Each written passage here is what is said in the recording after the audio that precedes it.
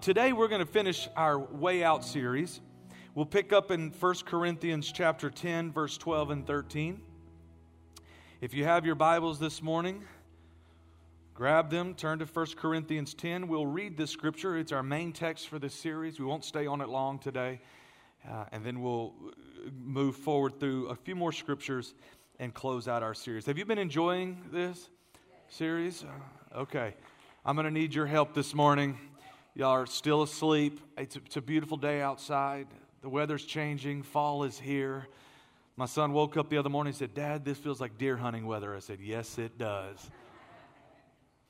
Verse 12. If you're there, say amen. Amen. If you think you are standing strong, be careful not to fall. The temptations in your life are no different from what others experience, and God is faithful. He will not allow the temptation to be more than you can stand. But when you are tempted, He will show you a way out so that you can endure. No matter what temptation you face in your life, God will show you a way out. You just have to determine to take it. And that's what we're talking about in this series. Last week we talked about how the Holy Spirit can help you. I want to flip over now and kind of continue on that. Let's read Galatians chapter 6. I think Pastor Brandon referred to this last week as well. Let's read verse 7 through 9. Don't be misled. You cannot mock the justice of God. You will always harvest what you plant. Everybody say that with me. You will harvest what you plant. Are you going to harvest things that you didn't plant? No. You will harvest what you plant. Your version may say it like this. You will reap what you sow. Let's keep moving now. Those who live only to satisfy their own sinful nature will harvest decay and death from that sinful nature. Get a picture of this now. Your flesh, your body, for most of us in this room, we are in the process of dying right now. Hopefully you're a long way from it. But your body was made to decay and to face death. That's what this thing that we walk around in was made to decay and eventually die. And so here's what he's saying. If you live only to satisfy the flesh, you will reap things that are only going to decay and die. You tracking with me? He's using our body as a metaphor to help us understand the desires of your flesh are temporary and they will die. So even if you get them, you will harvest things that were made to decay and death because of our sinful nature. Nod your head at me if you're following with me here. But those who live to please the Spirit, please note that the Spirit is capitalized here. So in many versions of the Bible, the translators did something wonderful to help us. They capitalize words that are relating to God. So when he capitalizes the word Spirit here, he doesn't mean my spirit, but he means the Holy Spirit. Okay? And we're grateful because it can get a little confusing sometimes. So the translator said, we're just going to underline, or we're going to capitalize everything that is referring to God. So, but those who live to please the Holy Spirit will harvest everything life from the Spirit, everlasting life from the Spirit. So here's the deal. If you follow your body and your flesh and your sinful desires, you will harvest things that are made to die.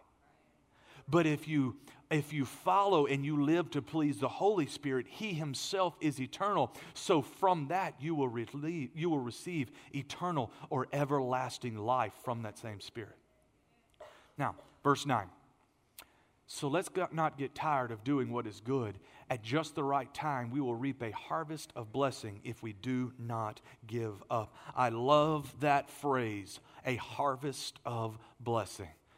So here's what he's saying. If we follow according to the Holy Spirit and we live to please the Holy Spirit, not only will we reap everlasting life, but we will reap a harvest of blessing. Here's what he's saying.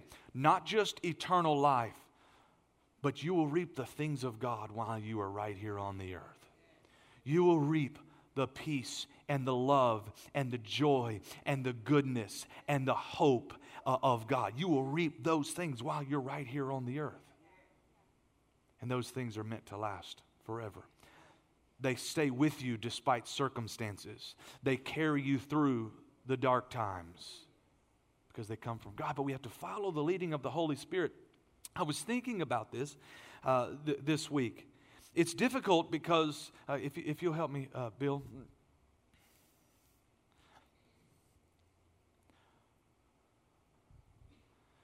Pastor Brandon talked a little bit last week about how we get thoughts in our mind, thoughts of the flesh. They just enter our mind. He talked about the pink pony. Do you remember that? The pink pony? I won't go any further.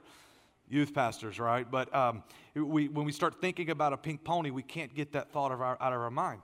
It's kind of like this glass. How do you get the air out of a glass?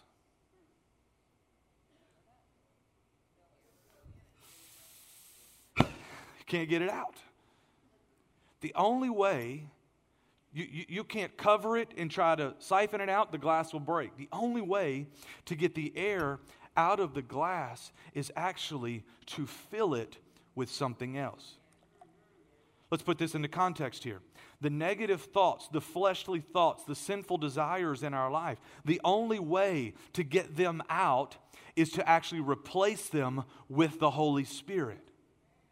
The Bible tells us in the book of John that water is a reference to the Spirit of God, the Holy Spirit of God. So the point here is this: if you want to get rid of the sinful desires, you have to replace them with the Holy Spirit, thoughts of the Holy Spirit, time with the Holy Spirit, the presence of God in your life.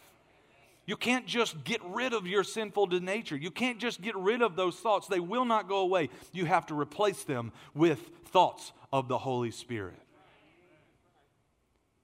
You can try to suck the air out of the glass as long as you want to. It will never work. Then I thought about this. Thank you. Man, I soaked my foot, didn't I? All right. Then I thought about this. Because here's what the Bible says. You walk through your life, you fill your cup, you come here on Sunday, you're full of the Holy Spirit, you're feeling great. But as you know, you walk through life, it's like walking with that glass totally full. Everyone's bumping into you and running into you, and you're stopping and starting, and it tends to fall out. And if we're not careful, we look up dry and empty. But Paul said to us when he wrote to the church at Thessalonica, he said to be filled with the Holy Spirit. The actual Greek translates there, be constantly filled with the Holy Spirit. So we have to constantly fill our lives with the Holy Spirit. So I was thinking about this, and I thought, well, how does this relate then to not falling into temptation?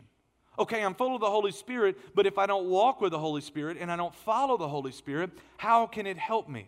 And I thought I'd give you 6 things that the Holy Spirit does with me to alert me when I'm getting off track. People say, well, Pastor Brandon, how do you hear from God? Can I give you 6 really quickly of ways the Holy Spirit alerts me or He gets my attention that something may be off? You might want to write these down. If you're following on our app, these should be on our notes if you're watching online. Number 1, He will utilize your conscience. Your conscience. There's something in your mind.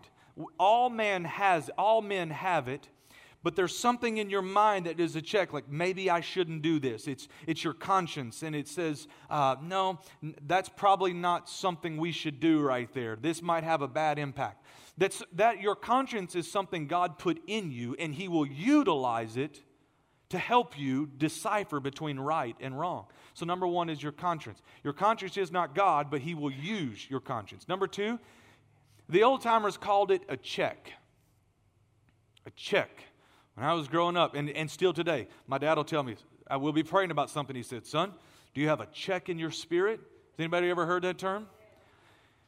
And it's just that stop, that something inside of you that says, wait a minute here. It's not your conscience, because it may not be a right or wrong issue, but it's a check where the Holy Spirit just pauses you for a moment to re-examine. If you feel that check in your life, you should never make a decision of any kind, big or small, if the Holy Spirit is giving you a check or a pause in your life. Number 3, an interruption. Now, let's put it back in a context here. We're trying not to be tempted. Those thoughts are overwhelming us and they're overtaking us and we're struggling and we're in that process of temptation. If you remember the thought, the imagination, the justification, the choice, and then the sin, we're somewhere in there. But here's what God will do. He will send you an interruption to change what was going on in your mind. Maybe your phone will ring. Maybe somebody shouts at you from across the hallway. Maybe something in the room just happens to fall. I don't know what it is. But in my life, when I am struggling and trying to get back on track, God will interrupt me in some way. It might be a person or a thing. It doesn't matter. But it causes me to step out for just a moment, snap out of the thoughts I was in long enough for the Holy Spirit to say, hey, let's not do that right there. An interruption. Number 4, He will speak to you with His voice. He'll just say to you, don't do that. You're better than this. Let me help you. You can make it through. God often speaks in a small, quiet voice. We have to be listening in order to hear it. If you're not listening, you may miss it. But if we live a life that is constantly listening for the voice of the Holy Spirit, He'll lead you and He'll guide you.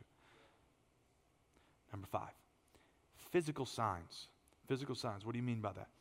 You ever been about to do something and you were facing a temptation? You knew it wasn't right, but you were struggling and you knew you were headed down that path that I'm about to do it.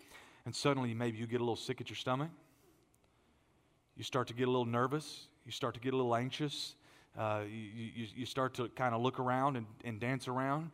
Maybe that's the Holy Spirit using your body to alert you, hey, this is not right. This is not right. This is not right. This is not right. Don't do it. If you're facing a temptation in your life, maybe this week, and you're struggling, you're trying not to, but suddenly you get a physical sign. Maybe you start sweating, right? A physical sign. Ask yourself, could that be the Holy Spirit trying to speak to me and stop me and give me a way out? And number 6, He uses Scripture. He uses Scripture. I love this verse, and I'll read it to you. From the book of Psalms, chapter 119, verse 9 through 11. How can a young person stay pure? By obeying your word. Verse 10. I have tried hard to find you. Don't let me wander from your commands. Here's what he's saying.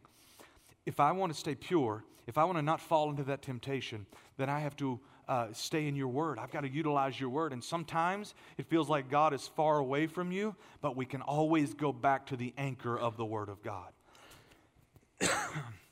Don't let me wander from your commands. Verse 11. I have hidden your word in my heart that I might not sin against you. We hide it in our heart that when we need it, it's there to come out. The question is, have you actually hidden the word of God in your heart? How's it going to come out if you never put it in? We harvest what we plant. If you've been putting in the Word of God, when you need it, it will come out of you. But if you've not been putting in the Word of God, when you need it, there will be nothing to come out. There will be no harvest to reap. So what are you planting? What are you planting in your life? Are you planting the things of God? Can you legitimately expect to harvest the things of God, the Word of God? Are you putting in the work? See, what we learn from this verse here is that you have to put in the work ahead of time so that when you need it, it's there. You know that both of my kids play sports, and we love to watch sports and play sports, and we're teaching about this, and we're working with them right now with one of them on really understanding the value of working out and practice. Because how many of you know most kids do not like to practice? They only like to play the game. And do we ever really, most of us don't ever grow out of it. I know there's a few of you in this room that just get a high off of working out. We will try to resist the temptation to hate you right now. But for most people, they don't enjoy the working out, the putting in the work, the practice time. We only want to play the game. We only want the excitement and the energy of the game. Here's the problem. If you go through your life and when you're facing the temptation, that's the game. That's when it matters. If you haven't done the work ahead of time, if you haven't put in the work in the gym, if you haven't done the fundamentals, if you haven't studied Scripture, if you haven't spent time with God, if you haven't done the work in the gym, then all of a sudden you get into the game and you can't produce like the people around you. You can't overcome like the people around you. And you say, well, why does that person, they never seem to fall into trouble? Maybe it's because they're putting in the work and you're not. I don't want to get too straight with you today, but we cannot expect to harvest what we have not planted. We have to do the work first so that when we go into the test or the trial or the temptation or the struggle, when you go to work tomorrow, why is coming to church on Sunday so important? It's so that you can fill yourself up. What are we doing this morning? We are working out. We are hitting the weights and we are getting ready to take on the world. You got to be willing to do the work. You got to be willing to put in the time and the energy and the effort to do the work. Jesus, he put in the work before he faced temptations. Let's flip over to the book of Luke, chapter 4. Luke chapter 4. Let's put it all into context here. Jesus is about to begin his ministry. Just before this, he had gone down to the Jordan River and he was baptized by John. The heavens opened, the Holy Spirit descended in the form of a dove, and God said, "This is my beloved Son, in whom I am well pleased." Jesus leaves there, and we pick up in Luke chapter 4, verse 1. You can also find it in Matthew chapter 4, both versions of the same story. Are you there? Amen. Okay. You guys are really quiet this morning. I don't know what to do with myself. It's making me a little uneasy. Then Jesus, full of the Holy Spirit. I love this. Full of the Holy Spirit. His cup was full. Returned from the Jordan River. He was led by the Spirit. Who led him? Notice again, it is capitalized. It's referring to the Holy Spirit. Jesus himself was led by the Holy Spirit. He's not asking you to do something he was unwilling to do himself. He was led into the wilderness where he was tempted by the devil for 40 days. Jesus ate nothing all that time, and he became very hungry. The theologians tell us that these words, very hungry, back up one verse, these words, very hungry, basically mean he was starving to death. Jesus wasn't just, I don't know if you've ever gone 40 days without eating. Listen, if I go till lunch and don't eat, I feel like I'm starving to death. Jesus is 40 days in. The man is hungry.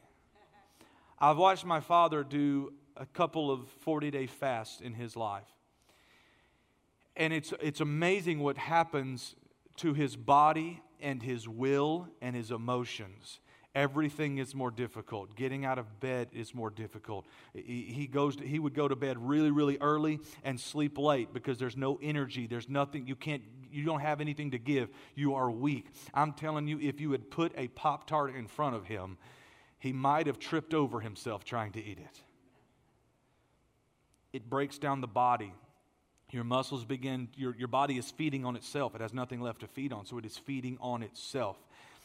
And here's where we find Jesus. But I want you to note here, before Jesus was tempted, 3 things. Number 1, he was full of the Holy Spirit. I challenge you in your life, don't go a day without making sure that you are filled up with the Holy Spirit. If you're not full of the Holy Spirit here today, you need to come to this altar and say, God, fill me today.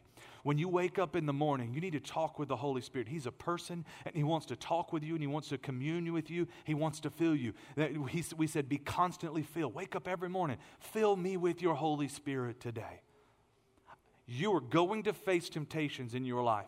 Make sure that before you do, you're full of the Holy Spirit. Number 2, he was publicly obedient. Jesus didn't not eat for 40 days because it sounded like a good idea. He didn't eat for 40 days because he was led by the Holy Spirit and God told him not to. If we don't practice Holy Spirit in the gym, practice obedience in the gym, when it comes time to face the temptation in the middle of the game, how can we expect to suddenly know how to be obedient? My son's playing football right now, and he's struggling to really learn how to tackle. He understands we want to get the guy to the ground, but he doesn't fully know how to do it. He thinks he knows, but we get over here in the game, and he doesn't get the job done. He's having to learn. Why? So now we're having to go back to practice in the fundamentals and teach him how to actually tackle someone.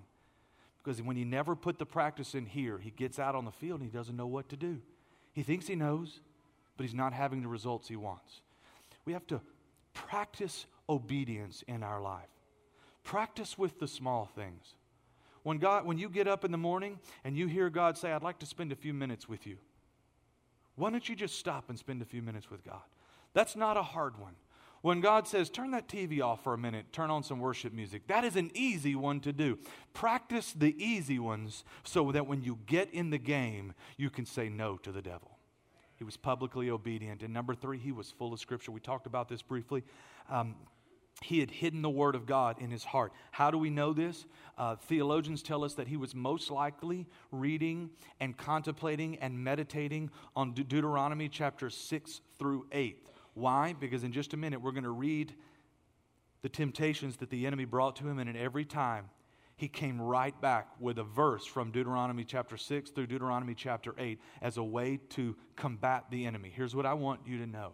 You're going to go through times in your life. If you'll put the Word of God in, suddenly you'll be going through things, maybe for you, maybe for someone else, and you'll hear yourself saying, you know, I read a scripture the other day that said something like this.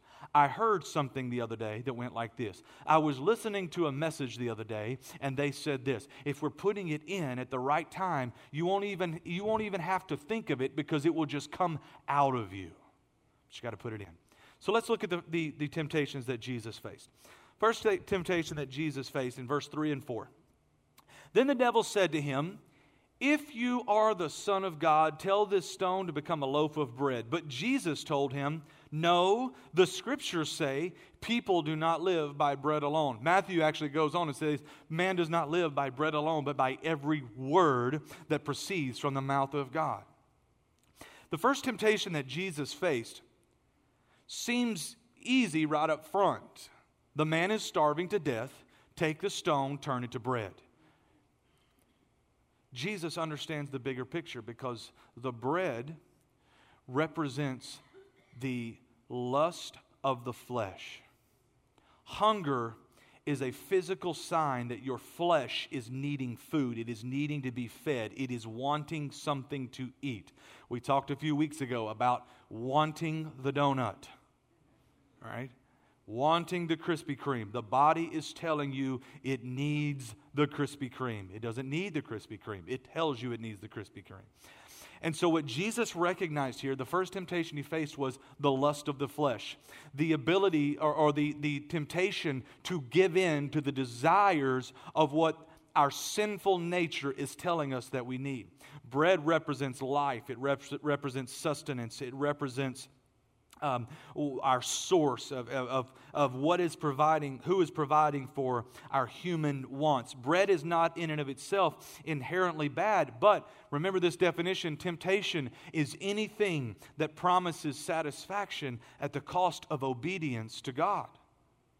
Bread is not bad, but when that bread cost you obedience to God and suddenly you start obeying the desires of your flesh, the lust of your flesh, now it becomes a temptation. So good things can become a temptation in your life. It wasn't just, Jesus was going to have to eat. Later on, Jesus used bread to work miracles. Remember, he went to the 5,000 and he broke the bread and it multiplied and he fed 5,000 men plus women and children. At another time, he fed 4,000 men plus women and children. So the breaking of the bread, the doing of a miracle with bread is not inherently bad. But in this instance, it was promising satisfaction to feed his hunger and feed his need, but it would cost him obedience to God. It was a good thing, but it was the wrong time. After Jesus gets through the test, Matthew tells us that the angels of the Lord came and they ministered to him and they brought him food. The same thing we see with the prophet Elijah in the Old Testament, that at the right time, God had the ravens bring Elijah food because he was in need of it. God would provide the bread, but he didn't want Jesus to give in to the lust of his flesh. You can do the right thing at the wrong time, and it would still be a sin.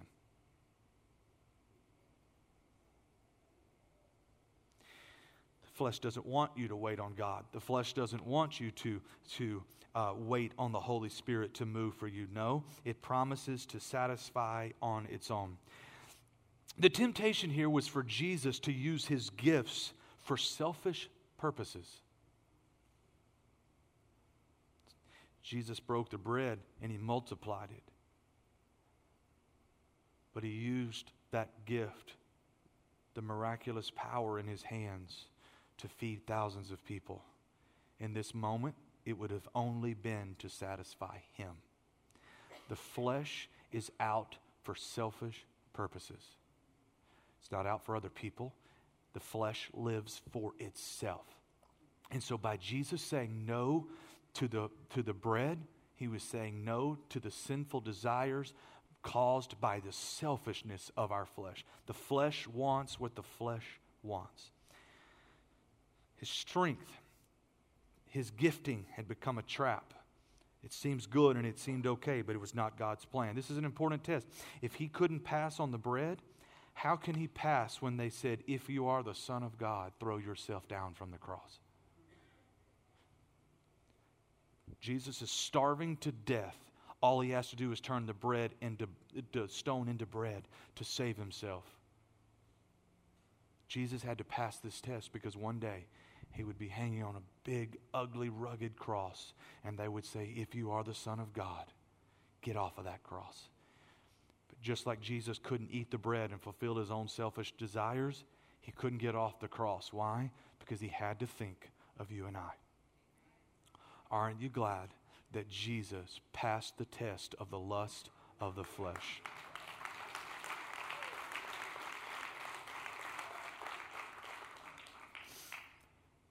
The lust of flesh in your life takes the focus off of you and puts it on others. It puts it on God's will. It puts it on what he wants to do through you in your life. Don't be deceived by the words of the enemy. Number 2. Verse 5 through 8. Then the devil took him up and revealed to him all the kingdoms of the world in a moment of time. I will give you the glory of these kingdoms and authority over them, the devil says, because they are mine to give to anyone I please. I will give it all to you if you will worship me. And Jesus replied, the scriptures say you must worship the Lord your God and serve him only. This is the temptation here, is the lust of the eyes. The eyes see something and want it. The flesh is something that we crave from within. It's a desire that comes from within. The eyes, the lust of the eyes is something that we see and therefore we want. He brings Jesus up and on this pinnacle and he sees all of the world at once. I don't know how this happened, but somehow Jesus was able to see all the kingdoms of the world, and the devil says, I'll give it all to you. You can be the king, but you have to bow down and worship me. There's so much in this. We won't take the whole time today. This has been the devil's problem all along. His desire all along was to be worshiped as God. And now he is looking for the Son of God to worship him, which would therefore make him over God and be the God. And in your life, you have to know that the devil wants you to worship him. There is a battle for your worship between worshiping God and worshiping the world, worshiping the devil, worshiping the things that you see.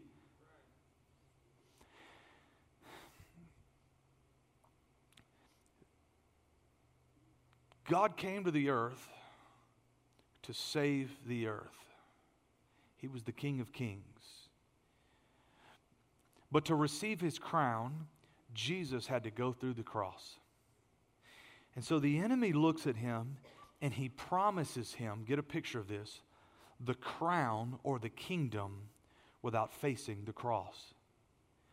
When the enemy or the world, this is what the lust of the eyes tells you, it will promise you a crown without a cross. But Jesus said, if any of you desire to come after me, then take up your cross and follow me. And then he said, when you get to heaven, you will receive a crown, but not without the cross. The enemy was promising Jesus a shortcut to the crown.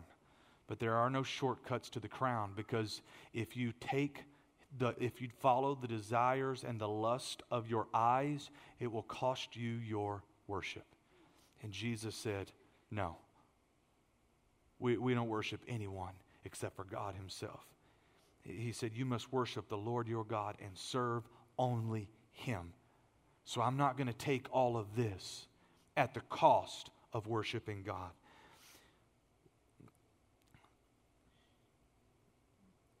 The good is he would gain the world he came for. The danger was, the danger is greatest when the end is good.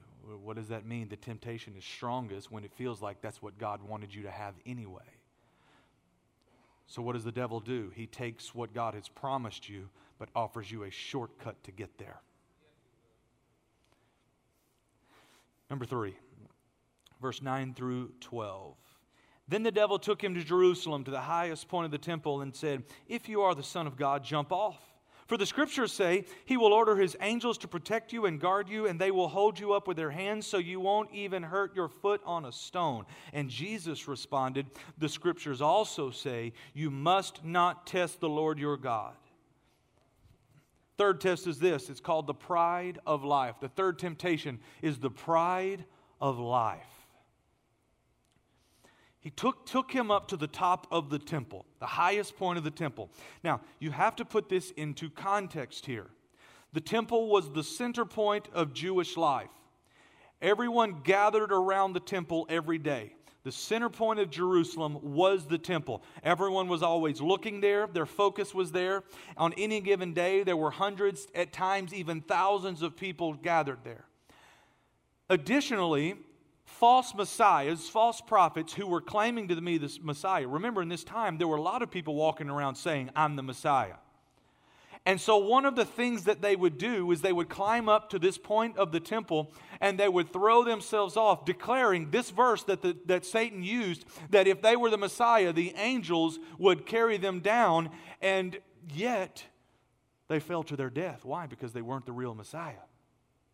But the whole point was, every time when somebody would climb up there, everyone would stop and look. Who's up there now? If the angels carry him down, then this is the Messiah. Everyone's focus was always on the Messiah. They wanted the Messiah. They wanted the Messiah to free them from the rule of the Romans. This was constant conversation at all times. And so anytime somebody got up there, they would stop and look. The pride of life. Here's what Satan did to Jesus. He brought him up there. And he said, look, Jesus, you could throw yourself off. And you see all those people gathered down there? They would see you. They would see the angels pull you down, and they would cheer your name, and they would shout your name, and they would call you the Messiah, and they would sing your praises. They would give you that thing inside of you that every man seeks, the approval of God and the approval of man. The pride of life. Jesus, you can throw yourself off and attain all of that. Because when you come gently gliding to the ground, everyone's going to be shouting your name. But that wasn't what Jesus was supposed to do. There would come a time when the crowds would shout his name. They would say, we're going to make him king. And yet Jesus, even in those moments, the Bible says that he slipped away through the crowd. Because he always resisted the pride of life, the temptation to follow the approval of man at the expense of obedience to God.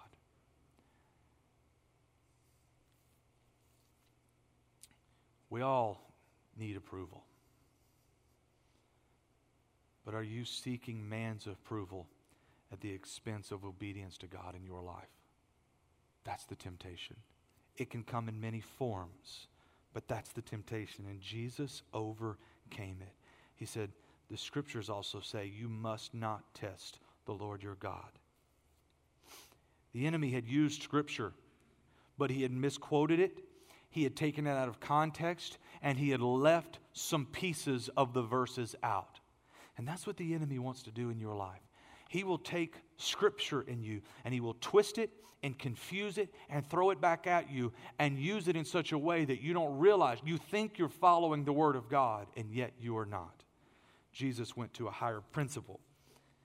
Here's what Matthew Poole said, a great theologian. He said, truth may be abused to the patronage of lies, and that there is no hook more dangerous to the members of Christ than that which is baited with Scripture, misinterpreted, and misapplied. The enemy uses it as a hook. We love God. We love the Word of God. So he uses this hook specifically with Christians, followers of Christ, and he throws it out there, and he convinces you this is the Word of God. But it's been misinterpreted and misapplied, and therefore he hooks us and he pulls us into temptation and he pulls us into sin. The lust of the flesh, the lust of the eyes, the pride of life. And I love this. The Bible says in verse 13, when the devil had finished tempting Jesus, he left him until the next opportunity came. You've got to understand something. We get these opportunities, but Jesus faced temptation all the time. Just because you overcome tomorrow doesn't mean that you won't face temptation next week. The enemy isn't going to give up on you. Then he says this. Now remember in verse 1, then Jesus, full of the Holy Spirit, returned from the Jordan River. He makes a little shift here in verse 14. Then Jesus returned to Galilee, filled with the Holy Spirit's power. He went in full of the Holy Spirit. He didn't just come out full of the Holy Spirit. He came out full of the Holy Spirit's power. The power to overcome the enemy every single day. When you start doing the things Jesus did, obedience, full of the Holy Spirit, reading and understanding Scripture and praying, and then you start walking through temptations, it doesn't just fill you with the Spirit, it fills you with power. You have the power to overcome. Now, I want to go back now to Galatians. Jesus harvested what he had planted. What he had put in, he got out. What have you been planting? Now, I want to read Galatians chapter 6, verse 4 through 5. Let's read them in the Message Bible. Make a careful exploration of who you are and the work you have been given, and then sink yourself into that. Don't be impressed with yourself. Don't compare yourself with others. Make a careful exploration of who you are and the work you have been given, and then sink yourself into that. We're supposed to go to verse 5. I'm sorry, you made me read that again. Each of you must take responsibility for doing the creative best you can with your life. Skip down to verse 9. So let's not allow ourselves to get fatigued doing good. At the right time, we will harvest a good crop if we don't give up or quit. Couple instructions here. What are you planting? Number one, don't be impressed with yourself.